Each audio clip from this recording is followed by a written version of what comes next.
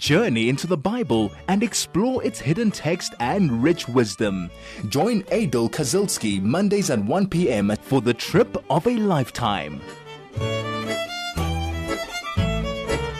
Shalom, shalom. I'm Aidel Kazilsky and I'm back on my camel traversing the Bible. I was away, as you may have noticed, in the beautiful holy land of Israel. Very, very special to be there, and especially that it was very warm as opposed to very cold South Africa. But I'm glad to be back with you today as we are traversing the Bible. And I want you to get on your camel and join me. In fact, we are going to be joining Jacob's sons, who are now going to be going into Egypt to have that fateful meeting with their brother Joseph, whom they threw at the Ishmaelites so many years ago, 12 years ago.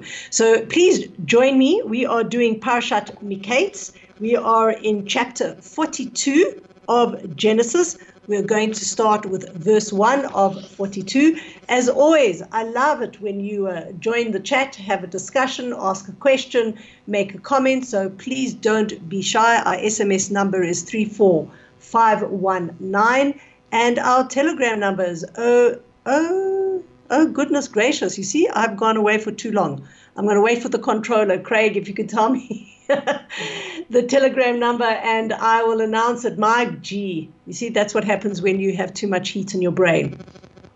So let's get stuck into it. We were at the point where we left off together that Joseph rose to power, and he landed up being the viceroy of Egypt. They had 7 years of plenty, as he predicted. And now the famine hits with an incredible vengeance. And not only does it hit with an incredible vengeance in Egypt, it actually affects the entire world. So verse 1, let's see what happens. Vayar Yaakov sees, Jacob sees, Ki yesh shever b'Mitzrayim, that there are provisions in Egypt. Vayomer Yaakov levanav, Yaakov says to his sons, Lama titra'u, why are you just looking at each other? A very, very strange way of talking about the fact that there is a famine. Why are you just looking at each other? So the Midrash comes and tells us the fact that Jacob did have enough food and they were all well fed and healthy. What he was worried about was the surrounding nations, Ishmael, Esau, and all of those people, because he said to his sons, why are you looking at each other? Meaning, stop looking at each other, because what is going to happen is that, in fact, they're going to pass by, Ishmael and Esau and all the people there are going to pass by on the way to Egypt. And when they go and see that we are well and healthy, they will think that we have a lot, and they will then go and plunder us.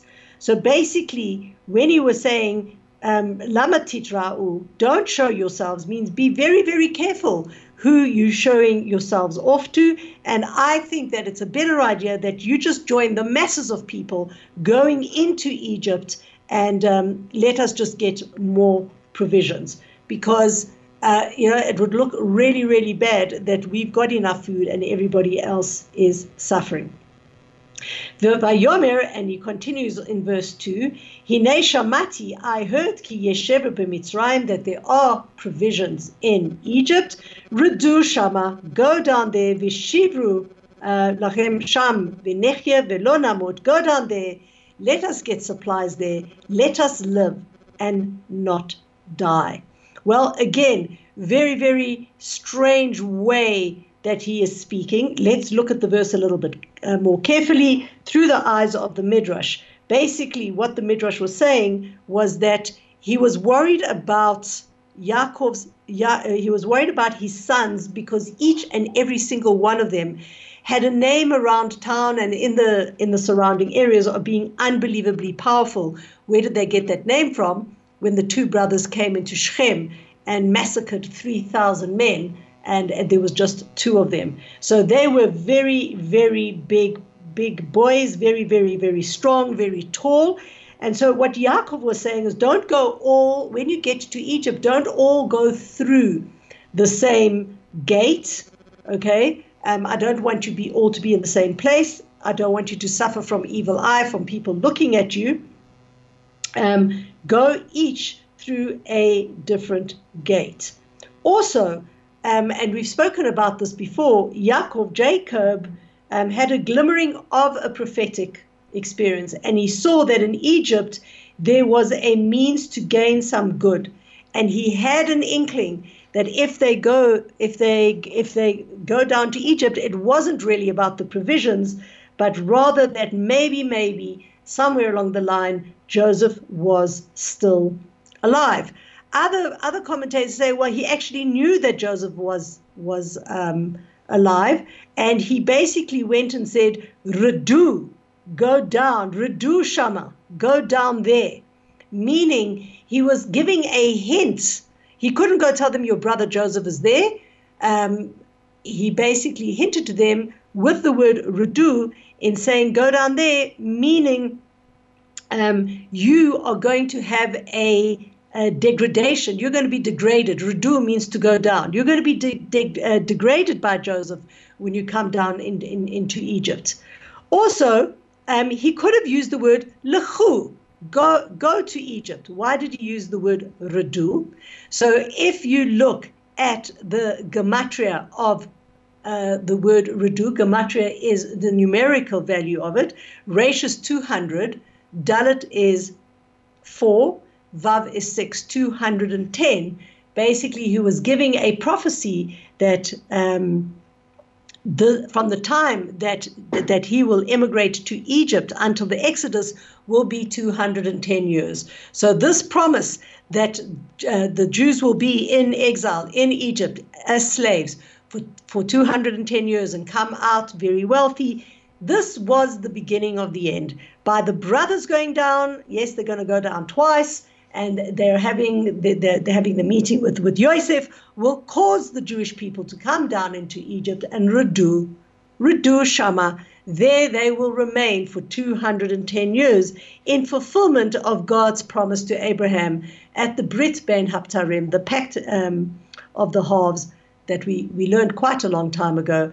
And this was the beginning of its fulfillment. So this is one of many cases where a prophet makes a statement and nobody realizes its full impact. Well, the sons were good sons.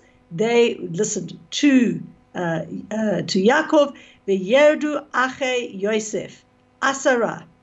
So the brothers of Yosef, 10 of them, went down. Lishbor bar b'Mitzrayim. They went to buy grain in Mitzrayim.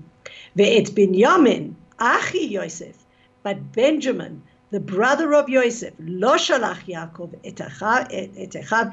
Yaakov did not allow him to be sent with the brothers. Ki amar, for he said, pen yikra enu ason, in case chas v'shalom, in case, oh dear, my dear, the misfortune will hit them. Right. Thank you to the controller. Telegram number 061-895-1019. Our SMS 34519. I'd love to hear from you. If you've got any questions, any comments about this fascinating portion we are living.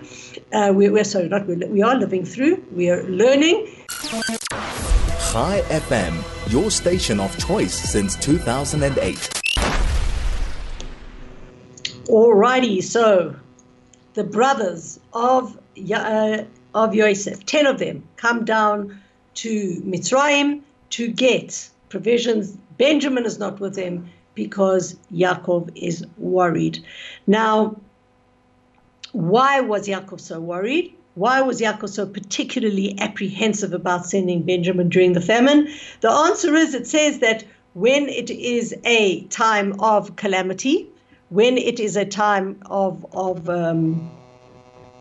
of bad things happening, there tends to be an opportunity for the Satan to go out dancing. This is the words of the Midrash. And so Rose became pretty dangerous. So he didn't want to send Benjamin, because this was his last son from his wife Rachel. At the same time, any one of the brothers could have gone down alone to buy provisions in Egypt. Why did Yaakov send all of them? Because he didn't want his sons to be separated one from another. Also, since food was very scarce, and we can understand that, if only one brother went and he got robbed, and he seized the provisions that he had bought, then they would have landed up with nothing. So there was that as well. But here was another thing, because it's very interesting the way the words say, V'yerdu achei Yosef asara, that the brothers of Yosef came down. There were 10 of them. Why were there 10 of them? Yaakov insisted that the 10 sons go together so they would be able to always do their prayers in a minyan. Okay? Why? Because he would have told them to pray, to go and see if they would find Joseph.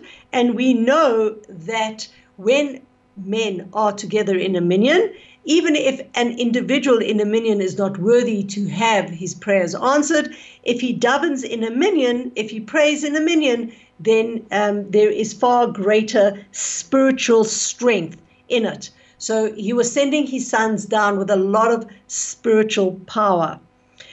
What's also interesting, it says, V'yerdu achei Yosef asara.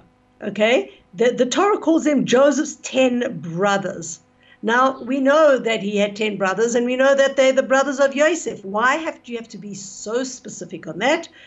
And the answer there is that Joseph's 10 brothers regretted what they had done to him. And they decided that they would treat him like a brother to the fullest degree, and they would redeem him even if it took all the money in the world. But what the Midrash is trying to prove is that they were still 10 brothers, meaning, like all good Jewish people, they did not agree. Every one of the 10 brothers had a different thought. They were blaming each other, and there was still a lot of antagonism between them. And so, you know what the famous saying was of Golda Meir. I'm not sure to which prime minister of America, but the prime minister of America said, I've got a much bigger job. I'm a prime minister over whatever it was, 5 million people, to which Golda Meir quipped, I am a prime minister, yes, to only 3 million people, but my problem is that all 3 million people are prime ministers. So you can see that this wasn't a problem of Golda Meir's. It didn't start in the time of Golda Meir. It started in the time of the Bible. 10 brothers, they all disagreed. Nevertheless, we're going to look in verse 5. V'yavo b'nei Yisrael lishbor b'toch habayim ki haya harav be'eretz Canaan. The sons of Israel come to buy provisions from the others who came, since there was a famine in the land of Canaan. Now, as they traveled, the Midrash tells us that Yaakov's sons concealed themselves amongst the others that came to Egypt, because many people were coming because of the famine, and they didn't enter together as their father had ordered them. And here comes the very suspenseful meeting now between them. We're looking at chapter 42, verse 6. Yosef hu hashalit al haaretz. Yosef was the dictator over the entire land. Hu hamashbir l'chol am haaretz. He was the one who provided the supplies to the entire population. V'yavo achei Yosef, and the brothers of Yosef come. V'hishtachavu lo apayim arta. They prostrate themselves on their faces before him, on their faces to the ground. Unbeknownst to them, they are bowing down to their brother. Now, Yosef had made 3 regulations. Number 1, no slave could come to Egypt to buy food. Every household had to send one of its own members to buy food. They couldn't send an agent. That was the first rule about coming and getting provisions from Egypt. No proxies. A member of the household had to come. Number 2, one man could not come with many donkeys to carry grain. Only one donkey per man was allowed. And no one was permitted to buy grain in wholesale quantities for sale elsewhere. So Egyptian grain could only be sold in Egypt and not anywhere else. Therefore, everybody was forced to come to Egypt for supplies. So one man, one donkey, and enough grain to put on one donkey. And thirdly, before any person was allowed to purchase the grain, he had to register. He had to give his name as well as the names of his father and his paternal grandfather. Those were the 3 rules that Joseph had put in. Joseph also had placed his son Manasseh in charge of this. Remember, he had 2 sons, so Manasseh appointed men to oversee this. They would all keep a daily record of who came, and in the evening, the records would be brought to Joseph, who would examine this, right? And Joseph explained that he'd put these rules and regulations in because he did not want people to hoard commodities, right? He said basically God does not want one person to hoard a surplus in his house when there could be poor people who are starving to death. So whoever came was questioned as to how many people there were in the household, and he would be given a ration precisely according to his needs. And in order for people not to misrepresent themselves, every record was recorded, and the record would state the number of people in the household, the amount required, the amount purchased, etc., etc. Now, basically, Joseph wanted to be in control of all of this, okay? So even though he was Viceroy of Egypt, he didn't find it beneath his dignity now to start becoming, so to speak, a grain merchant. And in fact, these rules and regulations served Egypt well, because he managed to sustain not only Egypt, but all the surrounding lands during the time of hardship of the famine, and everybody was enamored with him. They blessed him. He became famous all over. He was known as a kind person who had mercy on everybody, and he had an amazing, amazing name. And that is why, another reason why Yaakov decided to send his sons to Egypt, because the viceroy of Egypt's reputation came to Yaakov, like he heard about it.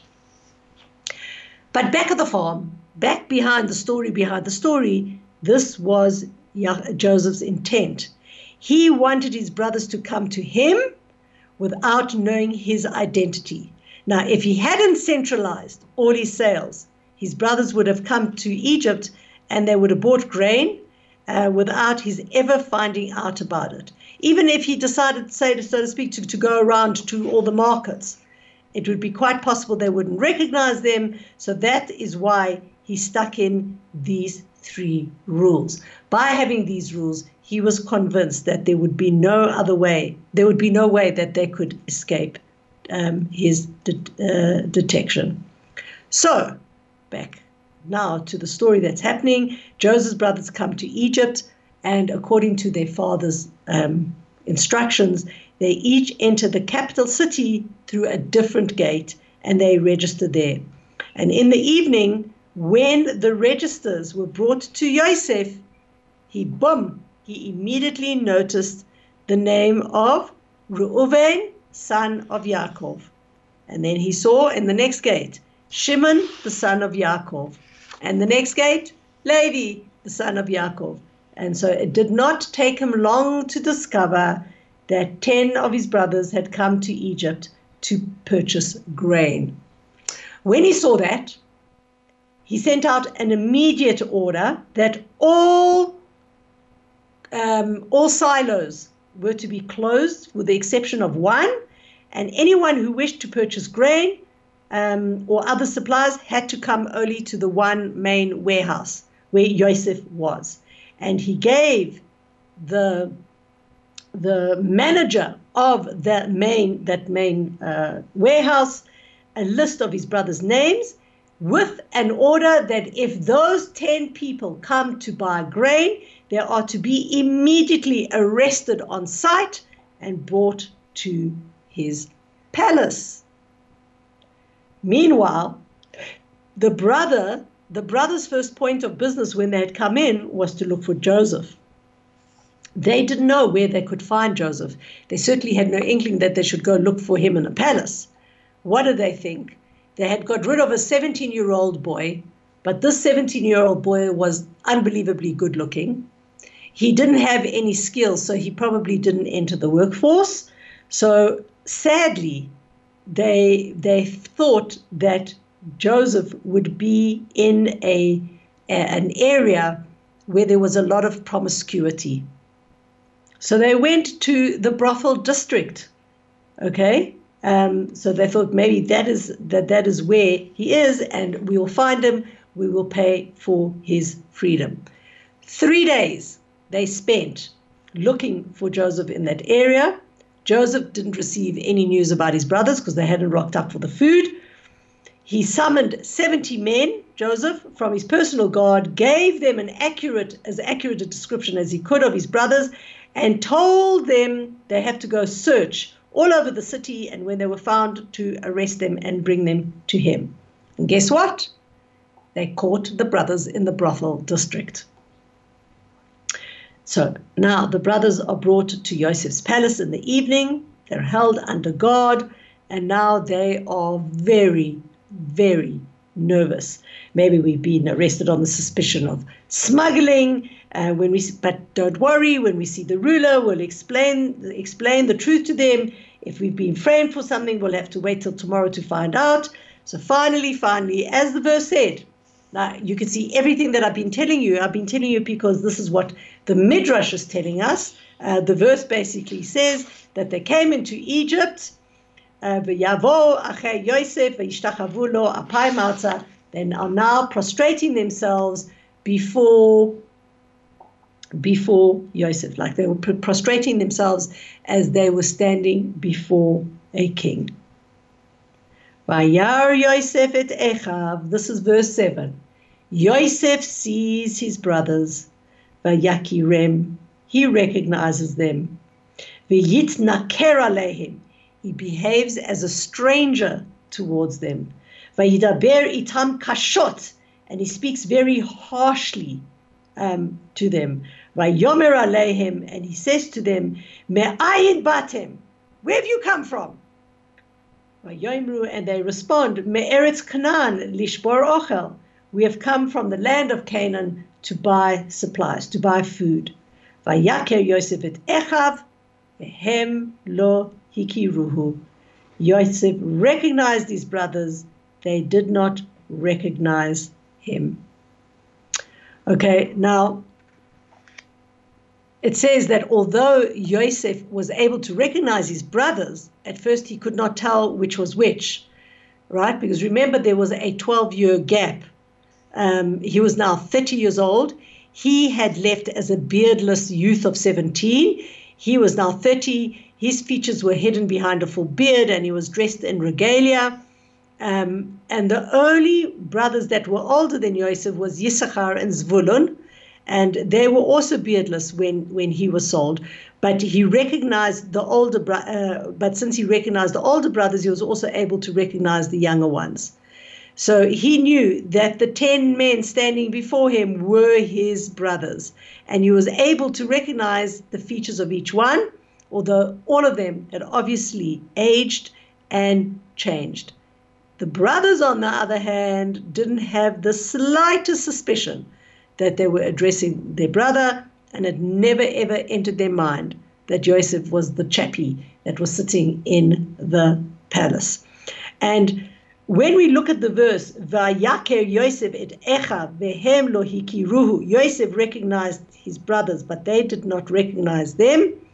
We are told that when the brothers sold Yosef as a slave, they did not recognize Yosef as a brother. As much as he cried and as much as he had pleaded, they had no pity on him. Okay? Now, anybody else would have had the right or taken the opportunity to exact revenge from them. But Yosef acted differently. Vayaker Yosef et Echad. He recognized his brothers. He recognized them as brothers. It didn't enter his mind to think about revenge. And the only way he spoke so sternly and coldly to his brothers was so they wouldn't recognize him. Okay? So this is a really, really important lesson and something that we need to think about. Whenever we are out in the world and we are doing dealings, particularly with our own people, we've got to recognize that we are brothers. At the end of the day, we are family with each other. And it is wrong for us to exact revenge on each other. And had the brothers initially recognized Yosef as a brother, despite how irritated they were with him and how angry they were with him and all of those things, if they had recognized him as brother, they would never have sold him. So this is a very powerful lesson, that the greatness of Yosef was that despite what they had done with him, and can you imagine the faribel? And he had a right for that faribel. The brothers had made his life a misery. He had gone through so much in Egypt. He could easily have made their lives a misery. But the Midrash comes to tell us that he recognized them as brothers. And even though he was coming across in a facade as being really angry, he in fact was what he recognized the intrinsic connection that he had to his people. Vayizkor Yosef et hacholomot asher chalam lahem. Now we're looking at verse 9. Yosef remembered the dreams that he dreamt. Vayomer aleihim, and he said to them, Meraglim atem lirot et ervat haaretz batem. You are spies. You came to see where the land would be exposed. Like you were hanging around like the most distasteful places. You know, when a person is trying to go and see things about the land, that they hide themselves in that. He says, you are spies. Now, why does the verse say he remembered the dreams he had? Because if you remember that, what was the first dream? That my corn of sheaves stood tall, and your sheaves of corn bowed down to me. So you can see that here, straight away, that was being fulfilled. So the first part of the first dream is now being fulfilled in that the 10 sheaves of corn are bowing down to Yosef's sheaf of corn. Now, when he uses the word meraglim, okay, meraglim means spies, he was also hinting to something else, just like Yaakov was hinting to them.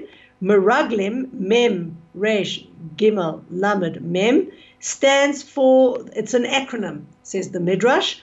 It stands for the phrase, me'imi Rachel genaftem lemidyanim Yishmaelim mechartem. From my mother, Rachel, you stole me, and you gave them to the Midianites, the Ishmaelites, you sold me. So when he says, meraglim atem, you are spies, even though we are translating it as spies, in fact, it was an acronym to say, I know who you are, and you are the ones who stole me from my mother, Rachel, and sold me as a slave. This is 101.9. High FM, 101.9 megahertz of life. Okay, if you want to ask a question or have a comment, 34519 is our SMS line, 061-895-1019, our telegram number. Verse 10 of chapter 42, Vayomru Elav, they respond to him, to the accusation of them being spies, Lo Adoni, no my Lord, Va'avdecha ba'u lishbor ochel, your servants have come only to purchase food. Kulanu b'nei ish echad, we are all sons of one man. Nachnu keinim anachnu lo hayu abdecha meraglim. We are honest people, and your servants have never been spies. Like, they basically like tried to refute the fact that they weren't spying on anything. They're an honest bunch of people coming from one father, and they've never ever been spies. Vayomer aleihim, Yosef says to them, Lo ki ervat haaretz batem lirot. Nah, you came to see that how the land is exposed, meaning you're liars. Because where did my men find you? In the brothel district, no less. And you were all together at that time. Like, you deserve to be punished just for being in such a place. What people cross over the border and go straight to the brothel district as soon as they come to town? And the Midrash goes and says, they went and said, we lost something and we were looking for it. And Yosef then gazed into his cup as if he was in a trance, and he says, I see that two of you destroyed the entire great city of Shechem, and then you sold your brother to Ishmaelites. And with this, the brothers became unbelievably frightened. They respond, verse 13, Vayomru, they reply, Shnei masar avdecha achim. Your servants were 12 brothers. Anachnu ben ish echad, bnei ish echad. We are the sons of one man, be'eretz Canaan, in the land of Canaan. V'hine hakaton et avinu. The youngest of us is with our fathers. Ve'echad enenu, and the other is no more. So basically, what they were saying is that because the last brother, our brother that we lost, was we scattered and we went through different gates because we were looking for him. And again, they were trying to reiterate, we're honest. We're honest human beings. We live in Canaan. We're not far from here. You can find people to vouch for us. You'll see that we're honest men. And if we were really, really spies, we wouldn't have all come together, because anybody knows, right? Spying is a dangerous business, and there would be no way that that we would spy and all come together. When you spy, you stay away from each other. And the Midrash goes and fills in and says, they openly told Yosef that they were seeking their lost brother. And when they saw him looking into his cup doing some type of heebie-jeebie, they looked at each other and they knew that they can't lie. They can't get away with stuff, that it was the best thing to tell the truth. So they admitted they had sold their brother, but justified it since he had been a traitor to them. And the Midrash goes and says that Yosef said to them, oh, and if you found your brother, what would you do? To which they answered, we would do everything in our power to bring him back. And Yosef said to them, and what if he was a valuable slave and his master wanted a lot of money for him? Would you pay it? They said, of course. And then Yosef said, and what if his master would not sell him for all the money in the world? They said, we would either kill him or be killed. Yosef though replies in verse 14, Vayomer alehem Yosef, hu asher dibarti, it's just as I said to you, lemor meraglim atem, you are spies. So there's two things happening at the same time here. Yosef is getting information all the time, okay? And at the same time, he's carrying on about the spies story. And then he replies to them, and this is where we are going to end today's show. Bezot tibachenu. This is how you are going to be tested. Chai paro, by the paro's life. Im timtzuu mizeh ki bevo'o achichem hakaton hena. You are not going to leave this place until you bring your baby brother. Shilchu mikem echad. One of you can go back. Ve'yikach et achichem, and go fetch this other small brother of yours. Ve'atem he'asru. You are going to remain locked up here. Ve'yibachanu divrechem ha'emet itchem, and your words will be tested to see if there is any truth in you. Ve'im lo, and if not, chai Paro, by the life of Paro, ki meraglim atem, I will know that you for sure are spies. Okay, Yosef was, you could see, swearing falsely in the name of Paro, about the name of Paroi. Okay, but the bottom line is, when Yosef said by Paro's life he was speaking the truth, he didn't intend to allow all his brothers to leave, because he wanted them to bring Binyamin, and he kept his word. And at the end, what happened was, after much negotiation, they held Shimon prisoner until Binyamin was brought. Okay, he was basically now creating a situation that would prove to him that what happened to him, he was recreating it again. Another brother was going to be lost. Obviously, he was going to lay his hands on Binyamin. He wanted to see if his brothers had, in fact, done tshuva, if his brothers had, in fact, repented, and that they felt bad for what they had done. So Yosef is very, very cleverly weaving a situation which will force the brothers to bring Benjamin back, so that they can be truly tested. And I want to leave you with a thought. You know, many, many times in life, things happen to us that hurt and that are uncomfortable for ourselves.